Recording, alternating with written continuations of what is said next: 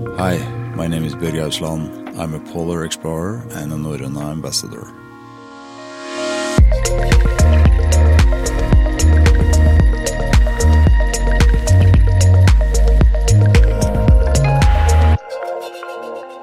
Welcome to Norrøna Podcast. My name is Eivind Eidsloth. In Norrøna Podcast, we want to inspire you and facilitate great adventures in nature by meeting exciting people and telling fascinating stories. In this episode, we meet a living legend within polar expeditions. He has skied, alone and unsupported, to the North Pole. He has crossed the whole of Antarctica, alone and unsupported. He has also started the project Ice Legacy, where he is aiming to cross the 20 largest ice caps in the world, together with Vincent Colliard. Their common goal is to tell the world what's happening to our glaciers, as well to inspire the younger generation to use and preserve nature. In this episode, we'll hear Børge talk about his latest great adventure, when he and Mike Horn crossed the North Pole in winter darkness. It's an honor for us to welcome Børge Ousland to our podcast studio here in Oslo, Norway. Welcome to Norrøna Podcast, Børge. Thank you. You look strong and fit, like always. I feel strong and fit and ready for this. That's good. We would like to hear everything about your latest expedition, when you and the Swiss adventurer Mike Horn crossed the North Pole during winter time. What on earth did you think about when you came up with that idea? Well, on this trip, it was actually Mike who asked me. Last time it was me who asked him. So Okay. It's kind of I guess... It's every second time. Every second time. We've done 2 big trips together, because I have to mention that we did a winter trip in 2006. Yes. And it was actually on that trip we really learned all the tricks in the books, how to navigate in the dark and how it works with the equipment that time of year, how to get across open water, that intense cold you have, all the moisture, and all those problems you have during wintertime on the way to the North Pole, we learned in 2006, and we would never have managed to do that last trip in 2019 without that experience. So that's really where we learned the tricks in the books and laid down the fundament for that crossing in 2019. And then we did lots of trips independently, and on the way back from Mike's solo crossing of Antarctica, he called me from Tasmania and asked me if I wanted to join him on that trip across the North Pole. And I said yes. I said yes immediately. Also because I had also personally a dream in me that once in a life to do a classical North Pole expedition, sail into the Arctic Ocean, ski across the North Pole and sail out. And that is what we wanted to do. Yeah. And how was the elevator pitch when you tried to explain this to your family and your potential sponsors and so on? Well, my wife has always been very supportive to me and my expeditions, and if she understood that this was something I had to do, because I really believed that we could do it. And I think also the sponsors felt that, it's a crazy idea, I guess, for people who are not used to go up there. But for me, who have been there so many times, they look on my track records and they saw that I was really, really passionate about this expedition. And that's really also the one of the key elements is to believe in what you're doing, and then of course use the time and your skills, knowledge, experience to be as prepared as possible and deal with whatever happens on the expedition itself. But we didn't really have a lot of sponsors on this expedition. I had my Norrøna and the other equipment sponsors that was with me. And then I approached a couple of private individuals. And one of them said that, well, this is a difficult and dangerous expedition, just how I like it. I will give you the money. So that's an excellent answer. Yeah. Just the answer you would like to hear. Yeah. No, we actually didn't think that too many would be interested in this trip because there have been so many polar expeditions lately, and so we went out kind of low key on this one. And Mike had his own sponsors for his boat, Pangea, that was really the biggest cost on this expedition, to fit out the boat and get that ready with the crew and sail that into the polar ocean. But apart from that, it was mostly equipment and food and all these details, which was on my table. How would you describe your travel buddy, Mike Horn?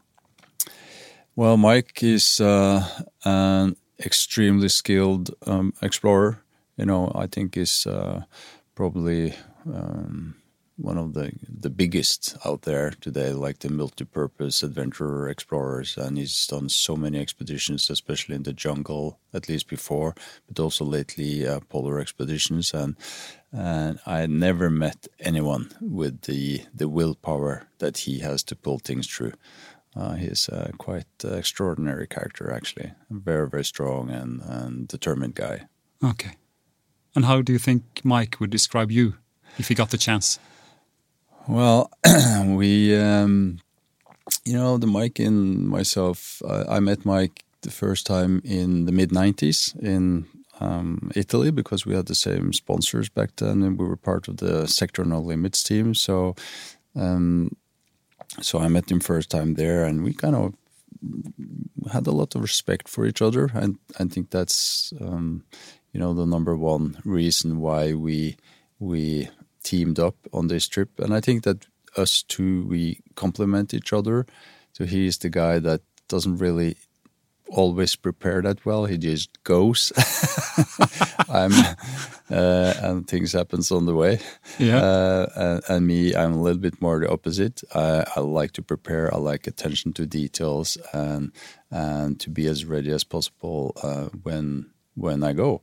And I think that combination of the two of us is really also what made us do this trip and made it happen. So Sounds like a perfect match. Yeah, in one way, it's a perfect match, actually. So I think he would describe me as something like that I'm a methodic guy who likes to prepare and have things in order. And also in the totally different end of the scale when it comes to temper. He's more the southern Italian guy with also, hot-tempered guy. Yeah. I'm more the cool Nordic type. so that also creates some frictions, obviously. But I think the combination and we use our differences to get to the goal. Yeah. And we use our strong sides to get to the goal. Whatever is the goal, whatever is good for the expedition is what we choose. And if there was something that Mike was better at than me, then okay, then we did it, used his knowledge and skills, and if there was something else that I knew more about, I took the lead in other fields. So that's kind of the spear, the driving force of this expedition. How do you sit down and plan for such a hard and tough expedition? Well, I've been following the satellite maps for decades up there, and so I knew more or less where we should enter the ice, and also where we had the best chance of success for exiting the ice. Mm-hmm. So you have to look on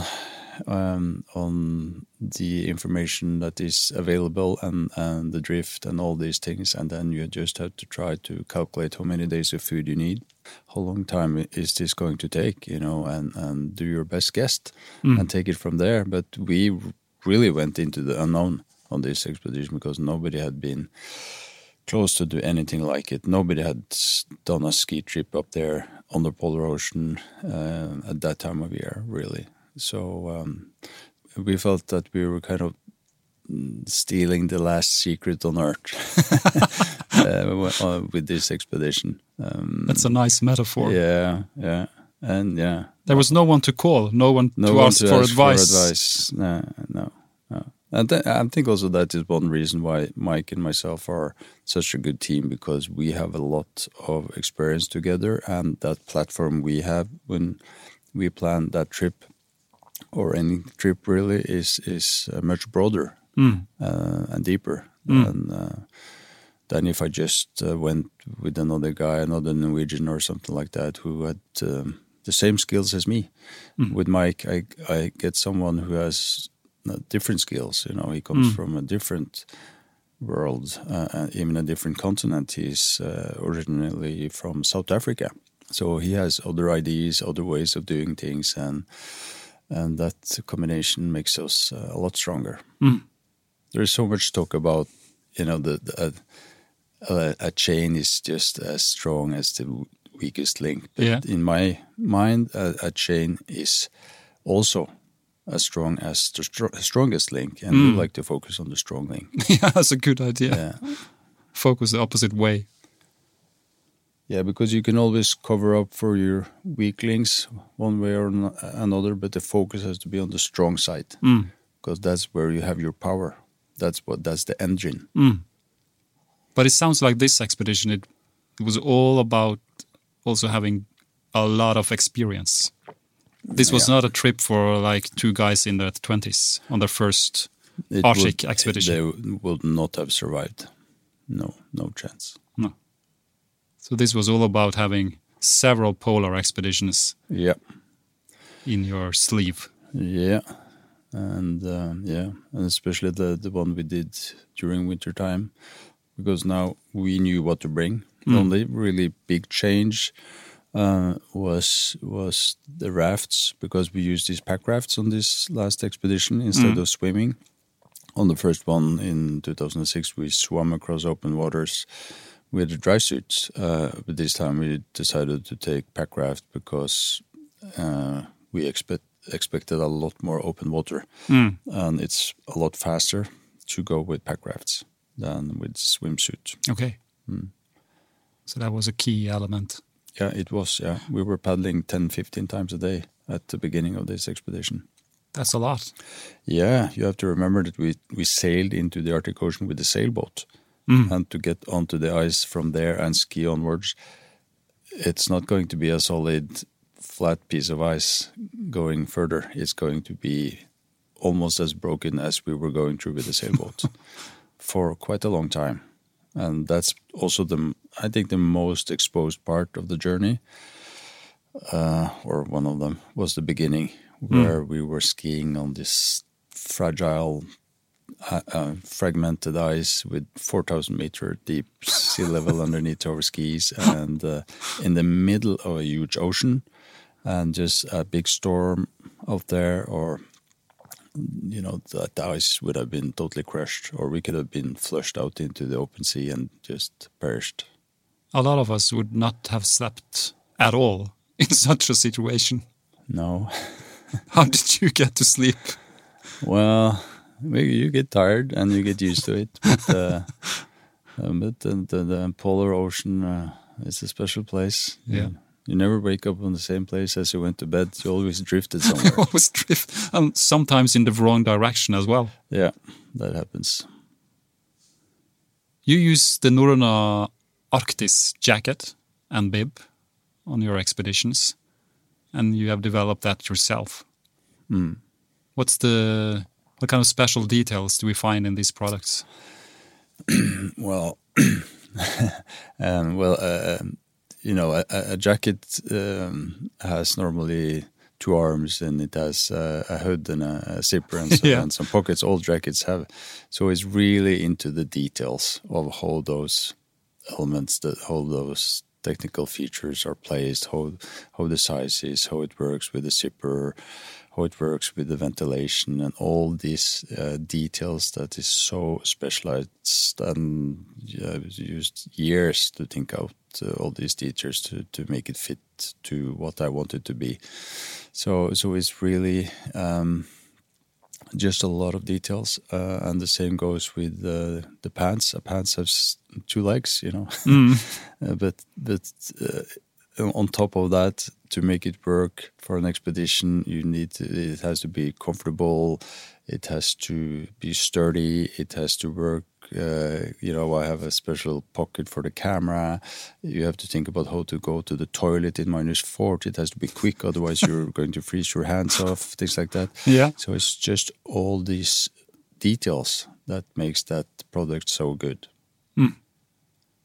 This is surely what Norrøna calls extreme user product development. Yeah. You are the key symbol of that kind of development process. Yeah, I think so. I don't know, but I think probably that's the product at Norrøna that has been through most tests of all.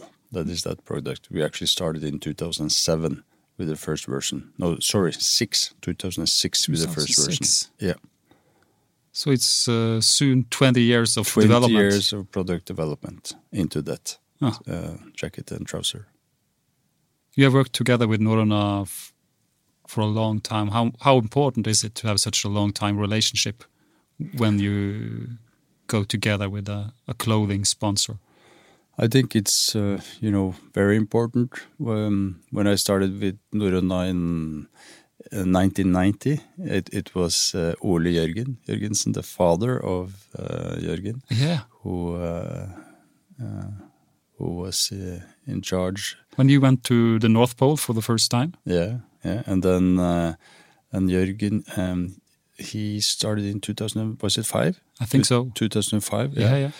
I think that long history, that long line mean a lot, also because quality is a key word, but also passion. When you have that long horizon, both back in time and also into the future, there is a lot of obligation, there is a lot of passion, and there is a lot of quality and history behind that. And what I really like with working with Norrøna is also that the people who are working with design and materials, they're outdoor peoples themselves. They know what works and what does not work.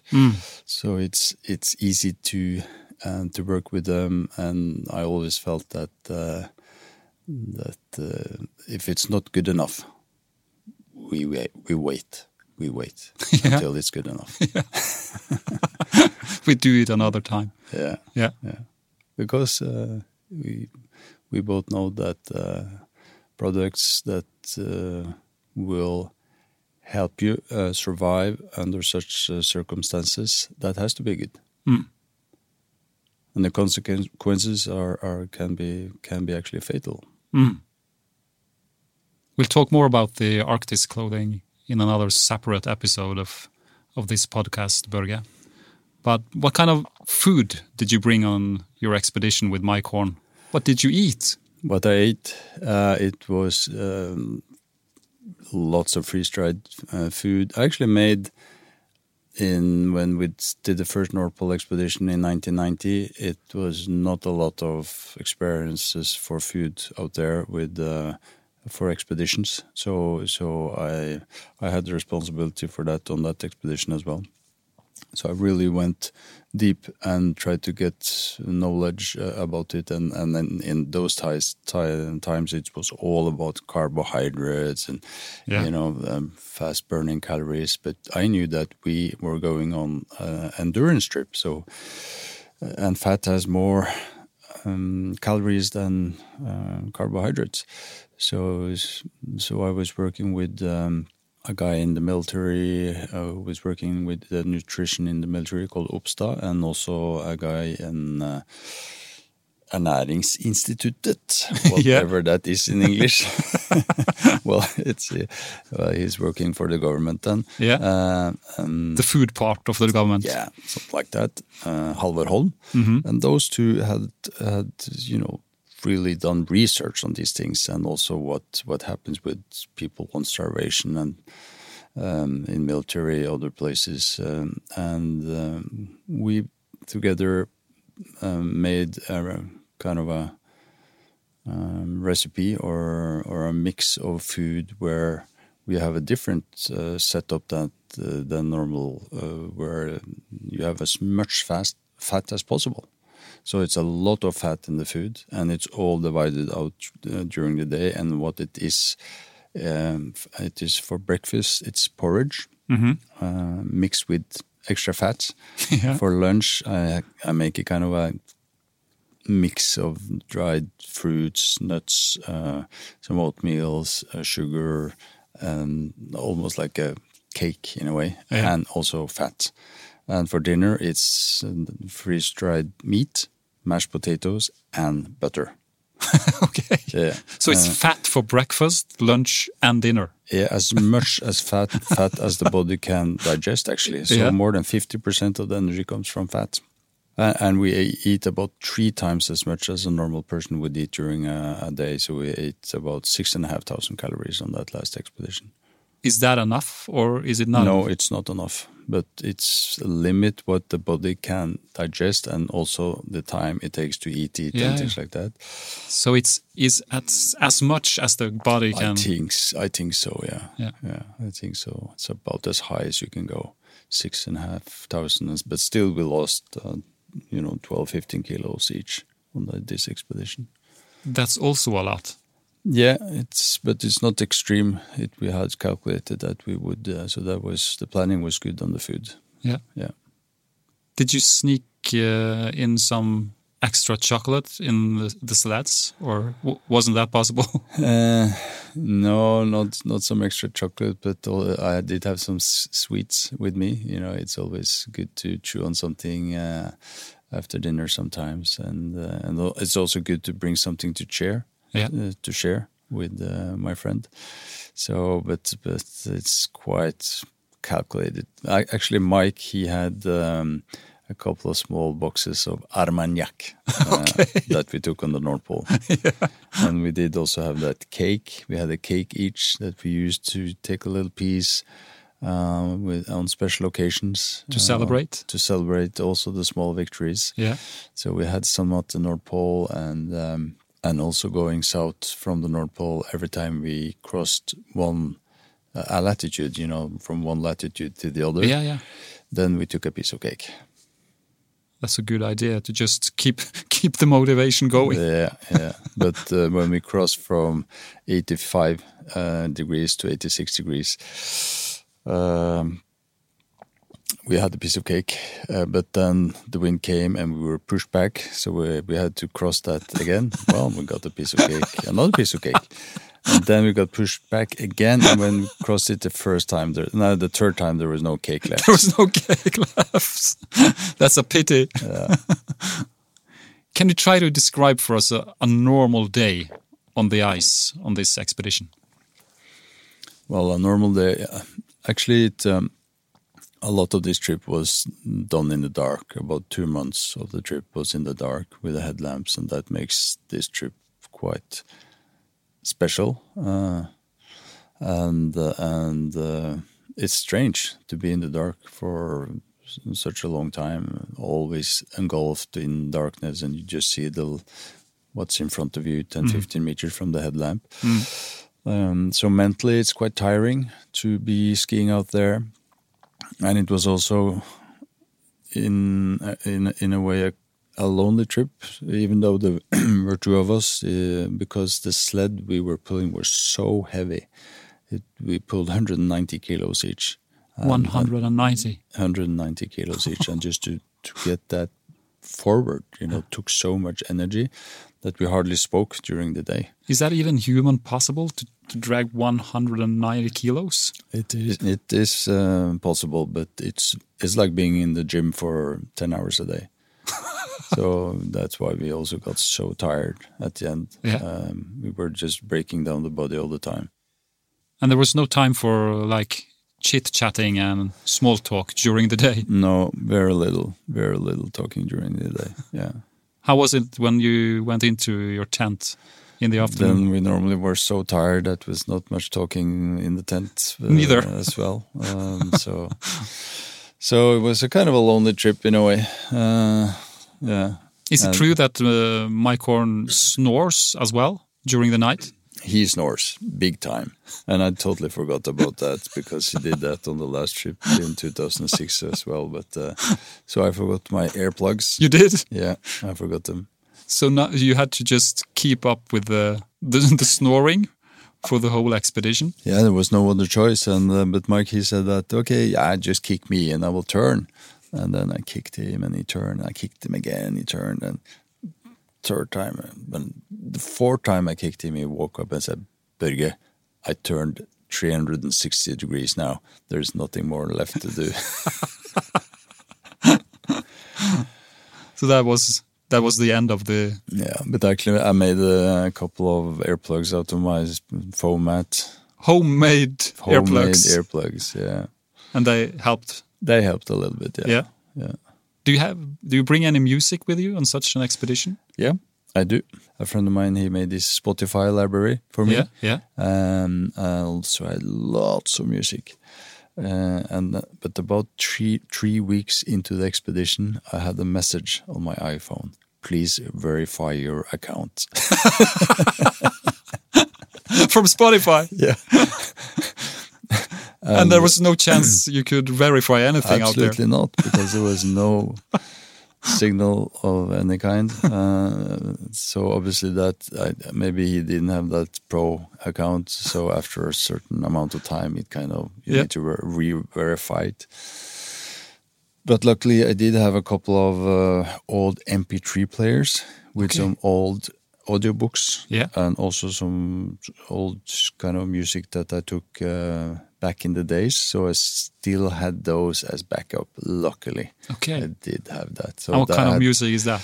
Oh, there was Neil Young, Jimi Hendrix, some ZZ Top, and good rock and roll. Classics.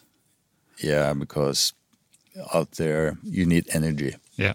You need something that kind of lifts you up and keeps you going. So you need something that gives you energy. So I had those still with me all the way, luckily. What if you get any kind of negative thoughts out there? Is there some help in your body to talk about it, or you just keep it for yourself? Well, you know that we don't like to show our weak spots. No, I can imagine. So you keep it for yourself. Yeah. Yeah, I think so. Yeah. You just have to deal with your own thoughts. Deal with it, yeah. But I've done many solo trips, and solo trips are always harder because then you're completely on your own. And some of these solo trips was without communication also. So then you really have to deal with it. And I just learned what did I learn? I learned to believe that tomorrow always will be better. And I learned to look forward to things instead of the opposite. And I think you can choose that. Yeah. And then you will have a different mindset if you're able to do that.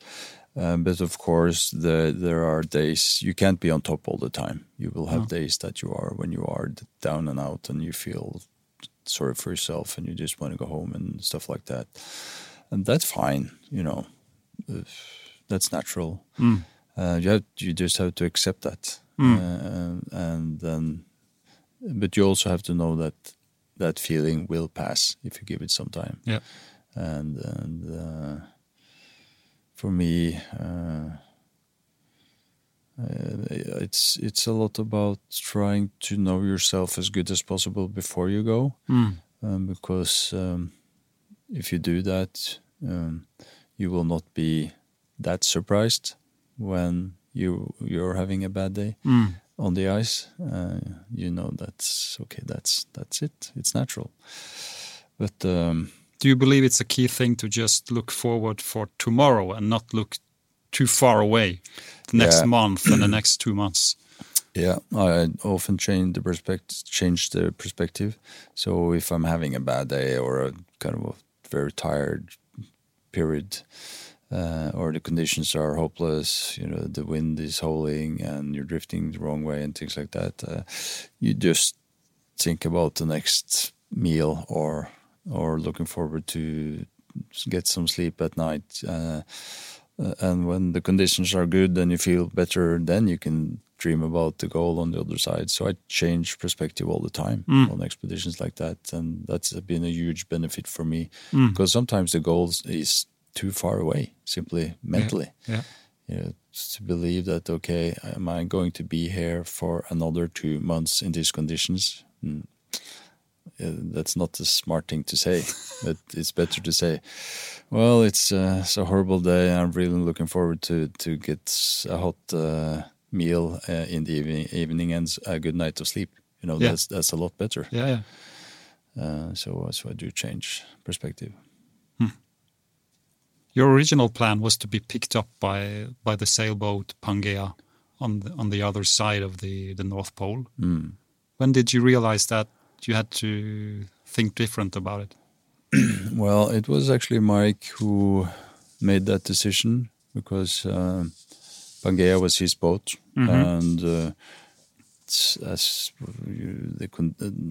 when we saw how the conditions were and the temperature, the darkness, and the thicker and denser ice, he was afraid that that boat was going to be damaged by the ice, and also the crew, and the experience of the crew, and so he decided to pull that boat from the table, and you know, that's a decision I just had to accept because it's his boat. He spent a lot of time living on the board that boat, and kind of it's his home.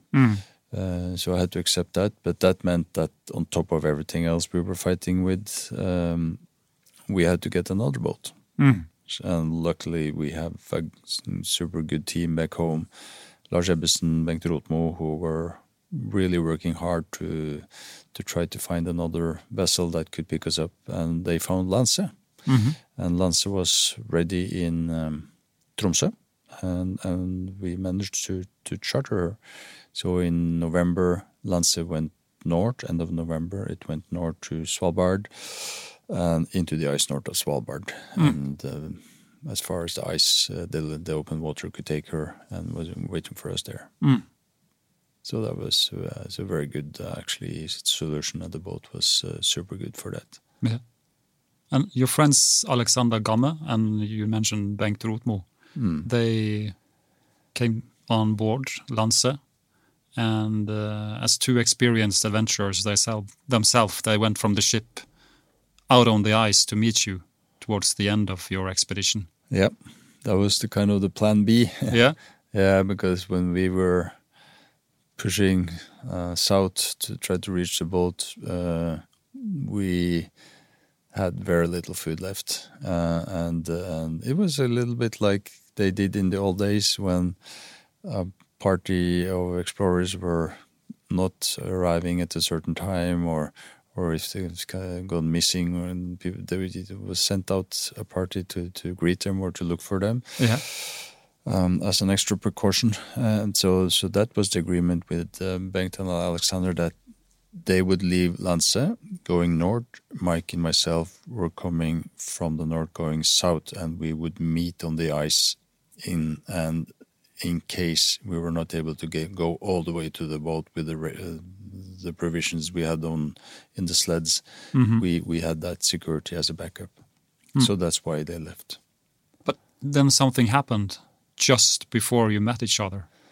Yeah. What was that?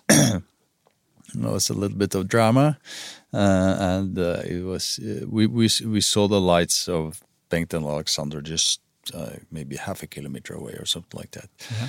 And that was the first light we had seen for 3 months. We didn't see even an airplane on this expedition, so we were so geared up, and wow, you know, the guys are just there, and then I said to Mike that I had to have to film this. So I took up my camera because I had the infrared camera that could film in the dark, and I filmed, and as Mike was skiing towards the light, and then suddenly he disappeared, and then I just saw some splashing of water and skis up in the air, And then I knew what had happened, and he had gone out on thin ice.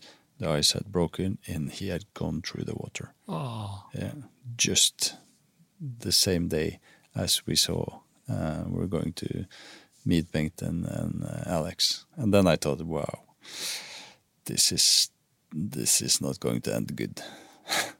You had that thought? Yeah, I had that thought, yeah. Because you knew that now is... We were so tired. I think it was minus 25 and quite stiff breeze. And to get totally soaked in that temperature is so dangerous. And luckily he was still connected to the sled, so I managed to get him onto the edge and helped him out of there. But he was wet from the neck and down. So I never put up the tent and gotten the stove going so fast in my whole life, I think. How many minutes did you use to get it up? I don't think more than 2 minutes. No. Yeah. So Mike was running around trying to keep warm. Well, but we have a good routine for these things. We know what to do. Yeah. And that's ultimately that helps. So you brought him into the tent, and had he any chance of get those clothes off, or? Yeah, we had to cut the zipper off actually because it was frozen. With a knife? Yeah, with a knife. Yeah. But this is a classical example of because normally we have a strict routine going forward. Always look down, checking the ground, and see what's there. And if it doesn't look good, you check with your ski poles and things. But we got distracted. Yeah. From that light, and we forgot about all these precautions and security measures that we normally do. So then you have accidents, and you also, it's typical that it happens when you're tired. At the end of the shift, that's when you have your accidents because you don't pay attention as much as you would normally do. But you managed to get him warm and dry again. Yeah, we had 2 stoves, so we got the temperature up in the tent, and we had some spare clothing with us. Yeah, but it took 5 hours to get him dried up and heated up enough so that we could continue the trip. And when we did that, we'd already been going for 20 hours that day. But we were so close to Bengt and Alex that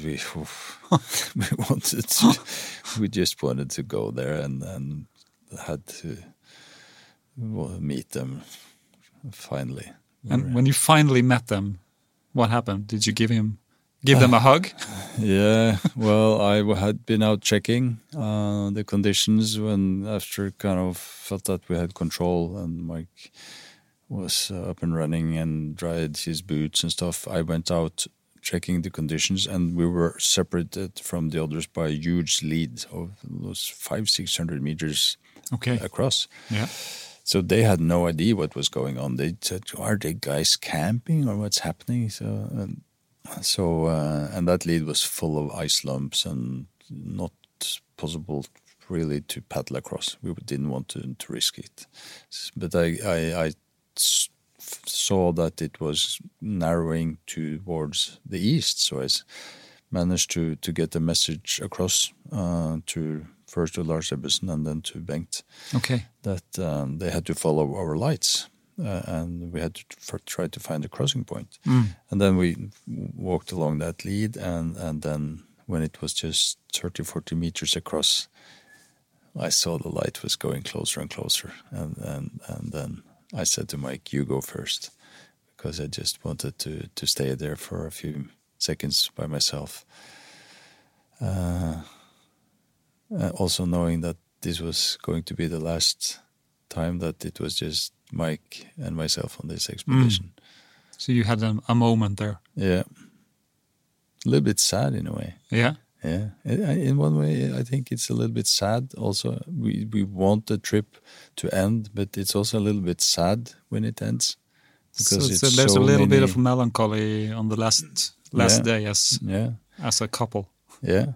There are so many moments and experiences for life on such an expedition, and suddenly it's over. They had brought some food with them. Did you take any of that? No, we didn't. What kind of self-discipline is that?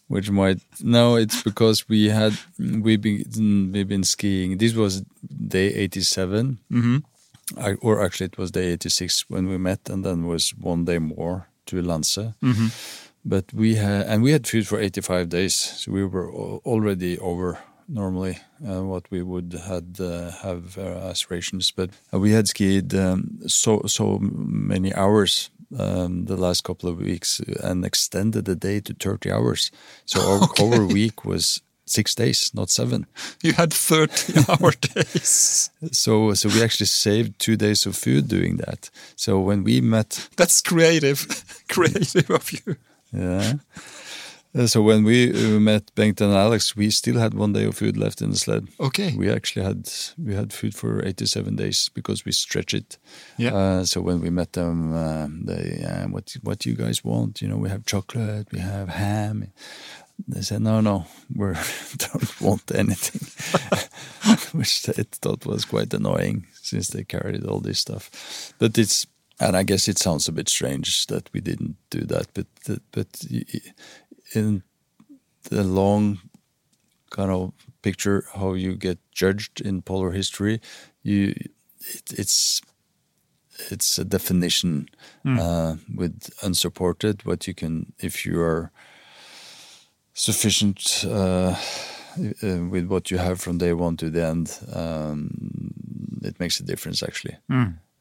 So we didn't accept any food from them, and we stayed we had one night together, the same place, but we stayed separately in this separate tents and didn't take any resources from them. But you realize that it may seem a little strange to the rest of us. Yeah, this kind of self-discipline. It seems strange. It's just how you are judged in the big picture when it comes to polar history. The polar ethics. To be unsupported from day one to finish. Yeah, polar ethics. Someone compares this ski expedition with, Alex Hanel's free soloing of the El Capitan in the US. What do you think about such comparison? Well, I think it's, in one way difficult to compare a mountain expedition with a polar expedition because it's so different. So in the mountains you're doing extreme things in 1 day, but on the trip across the North Pole we did it for 3 months. So it's very different, and also just the element to get to the start point was extremely difficult with the boat, with the Pangea, and also the exit as well. So it's a lot.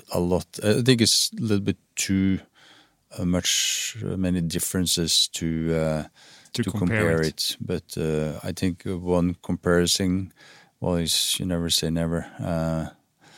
But I don't think that this trip that Mike and myself did will be repeated. No, you have said yourself that this is maybe the most difficult expedition that you have been on. Yeah. And why is that?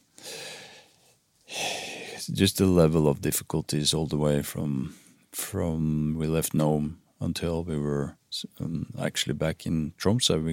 We got stuck on the ice also 3 weeks after we got on board Lanse. Oh. Yeah. 3 more weeks on the ice. Yeah. But that was fine because we were safe on board the boat. And you had some food. We had food. And a shower as well. Shower and all that we've been looking forward to so long was there within reach. So for us, it was just fine. But I think it was difficult. Lots of unforeseen factors, and we really were pushing it at the end of this trip, and we made it on the last lunch bag. I had 1 bag of lunch and half a liter of fuel left when we reached the boat, and I'd never been so tired in my whole life as on that last day, and I don't think I would have survived 1 more week actually. That's how tired I was towards the end. So we really, really pushed it. We gave everything on this expedition. On other trips, they have been super difficult as well, but I always had a bit of food left and things were going more or less as planned. On this trip, we had to fight so many obstacles and the elements and drifting back and all that. And still, we made it, which was great, but it was a thin line. I don't think the line has been so thin ever as on this expedition. I understand. Can you reveal where you will be going next? What kind of expedition are you planning right now? The next trip will be Devon Ice Cap on Devon Island, which is on northern parts of Canada. Yeah. And that will be together with Vincent Colliard in August. That's the French explorer. The French explorer, also a Northern ambassador. Yeah. And that will be a part of the Ice Legacy project, where Vince and I are crossing the biggest ice caps in the world and try to tell what is happening with these ice caps. They are disappearing fast, and those ice caps are places where humans normally don't go to. We don't really think about glaciers and ice caps, but they're really, really important for both sustaining life on the planet and also when it comes to climate change. We all know that the glacier that is melting will end up in the sea, contributing to sea level rise. But these big ice caps is also the fridge of the world. They're so important for having kind of stable temperature on Earth. And you are both aiming to cross the biggest glaciers on Earth. The 20 biggest ice caps on Earth. To try to, we're not scientists. We want to be that visual eye on the ground, come back with stories to tell how it is there, and put focus on the importance of glaciers and ice, and also bridge science and adventure. That's what we want to do. You must come back here, both of you, and we would love to hear more about that expedition. Yeah. Thanks a lot, Børge. Thank you. Hope to see you soon. Yeah.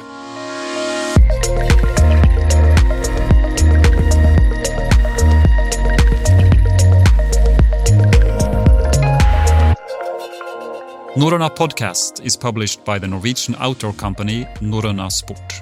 Norrøna has been producing premium outdoor products since 1929. Check out our clothes, backpacks, tents, sleeping bags, and skis on our website norrøna.com.